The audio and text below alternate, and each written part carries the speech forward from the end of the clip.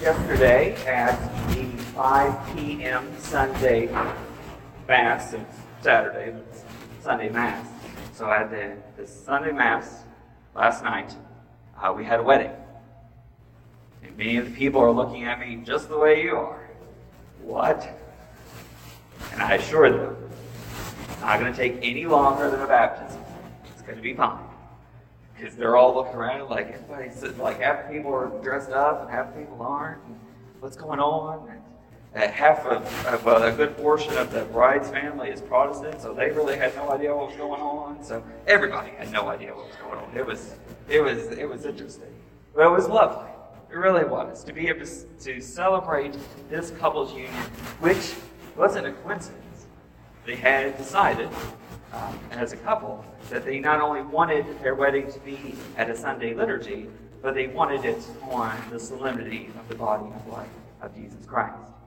It was no coincidence. And in fact, ever since Vatican II, the Church has striven to have more of our sacraments, more of our liturgies held during the Sunday Mass, not private ceremonies.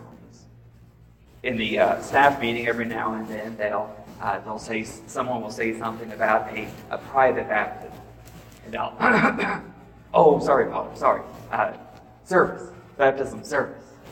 We really don't do private sacraments. It's technically not even allowed unless a person is causing a problem, especially for the bride and the groom. I have no reason to tell anyone that they can't come to any wedding, no matter when or where it's being held. There's no private ceremonies at all. They're all public witnesses for the church. So we buried them last night, and they were and continue to be a witness for the community. And as I said, a vast majority of the bride's family is Protestant. That's because 2 months ago, she entered full communion with the Catholic Church. She had a very long road, spiritual, physical, mental, emotional, all to get here. She had discovered the mystery, the wonder, amazing gift of the Eucharist. And that brought her eventually into full communion with the Catholic Church. Her father is a Protestant minister. And for his part, I think he handled it pretty well. I can imagine for most of his time with his daughter, watching her grow up, he assumed that he would have her wedding. He would officiate at her wedding. But apparently God has other plans in mind. They came to this place with their family and friends, witnessed to their love, their desire to see Christ at work in one another, and to have Christ seen at work within them. And I began by commenting on the reality that we had a few very special people here amongst us, and I'll do the same today. I told them rather quickly it wasn't them. I was going to get to them in a moment, but I had some special people I wanted to recognize beforehand.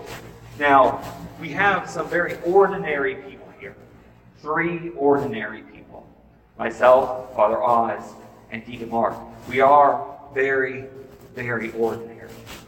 But we have, thankfully, the courage and desire of many people here, extraordinary people amongst us. We're ordinary. You all are very extraordinary. Those who help the priest and the clergy distribute Holy Communion are known as extraordinary ministers of Holy Communion. And so with those who have ever helped to distribute the body and blood of Jesus Christ, would you please stand now and be recognized? All of you extraordinary people. There you go. Look at all of them. Thank you. Let's give them a round of applause.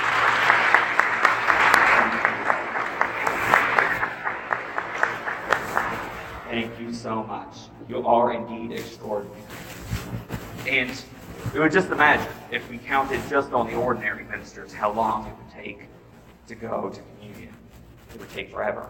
So we have extraordinary ministers to help us. And they sometimes have a challenging role to play. They are called upon to present the elements of the Eucharist, the body and blood of Christ, to hold up either the host or the chalice and say either the body of Christ or the blood of Christ. And this is important. The words we choose are important.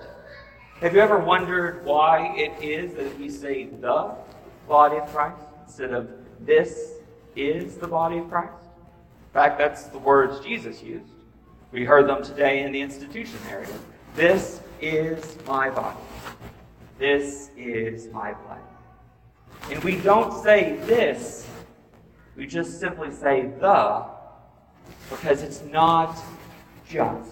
And when I say not just, it's amazing, the reality of the Eucharist. But the presence of Christ isn't just in the Eucharist.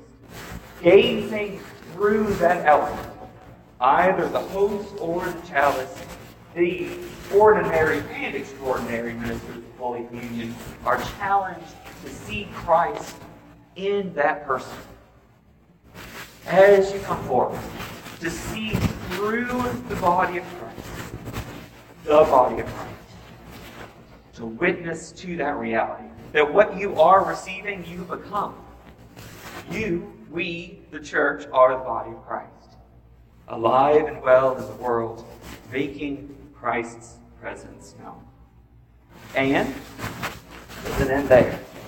The challenge continues because you, as the receiver, say amen. Yes. Hopefully pretty loudly and affirmingly. It's always good to hear a nice affirming amen. You're saying yes to that. You, looking through that element as well, looking at me and the other ministers, are saying yes. Not only is that the body of Christ, but I am the Son. With all my faults and failings, with all the faults and failings, the humanness, the brokenness of the extraordinary ministers. We see Christ at work in one another. And that is what this couple is challenged to do. To see Christ in the other. It, on its own, is rather an absurd idea. To be able to see in our humanness Christ at work. But that is what we are challenged to do. What gets in the way? What prevents us from both being seen and seeing the body of Christ through the body of Christ? Pride. Every day. Pride. Our heads are full. Constantly. Mine as well. With worries and concerns, daily activity, where am I going next? What do I have to do? All of that fills our minds and makes it a little bit more difficult to say amen to that amazing reality. And so we are challenged, and I challenge the couple, to look for a little bit more humility. I think the world, no matter where we're at, we all can agree, the world can use a little bit more humility. Me, most assuredly, every single day. So I challenge them to pray the litany of humility as a couple. The litany, like any other litany, is a call and a response. So they can, hopefully one day, having children, they'll pray it with their family. One will say the one, they'll respond with the other. And so we're going to pray part of it, not the entirety, but part of it here together today. Your first response is hear me.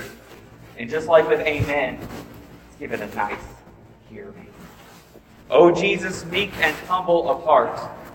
Your next response is deliver me, Jesus, from the desire of being esteemed, from the desire of being loved, from the desire of being extolled, from the desire of being honored, from the desire of being praised, from the desire of being preferred to others, from the desire of being consulted, from the desire of being approved, from the fear of being humiliated, from the fear of being despised,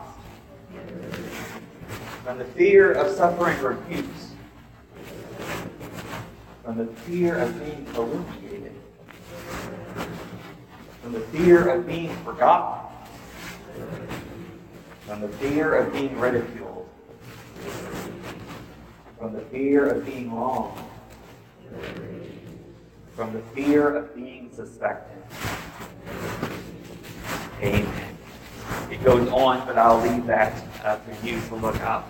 This is the Litany of Humility, the contemporary version. EWTN says it's the contemporary version, which means it was written in 18-something. That's how contemporary it is. The other ones go back quite a bit further.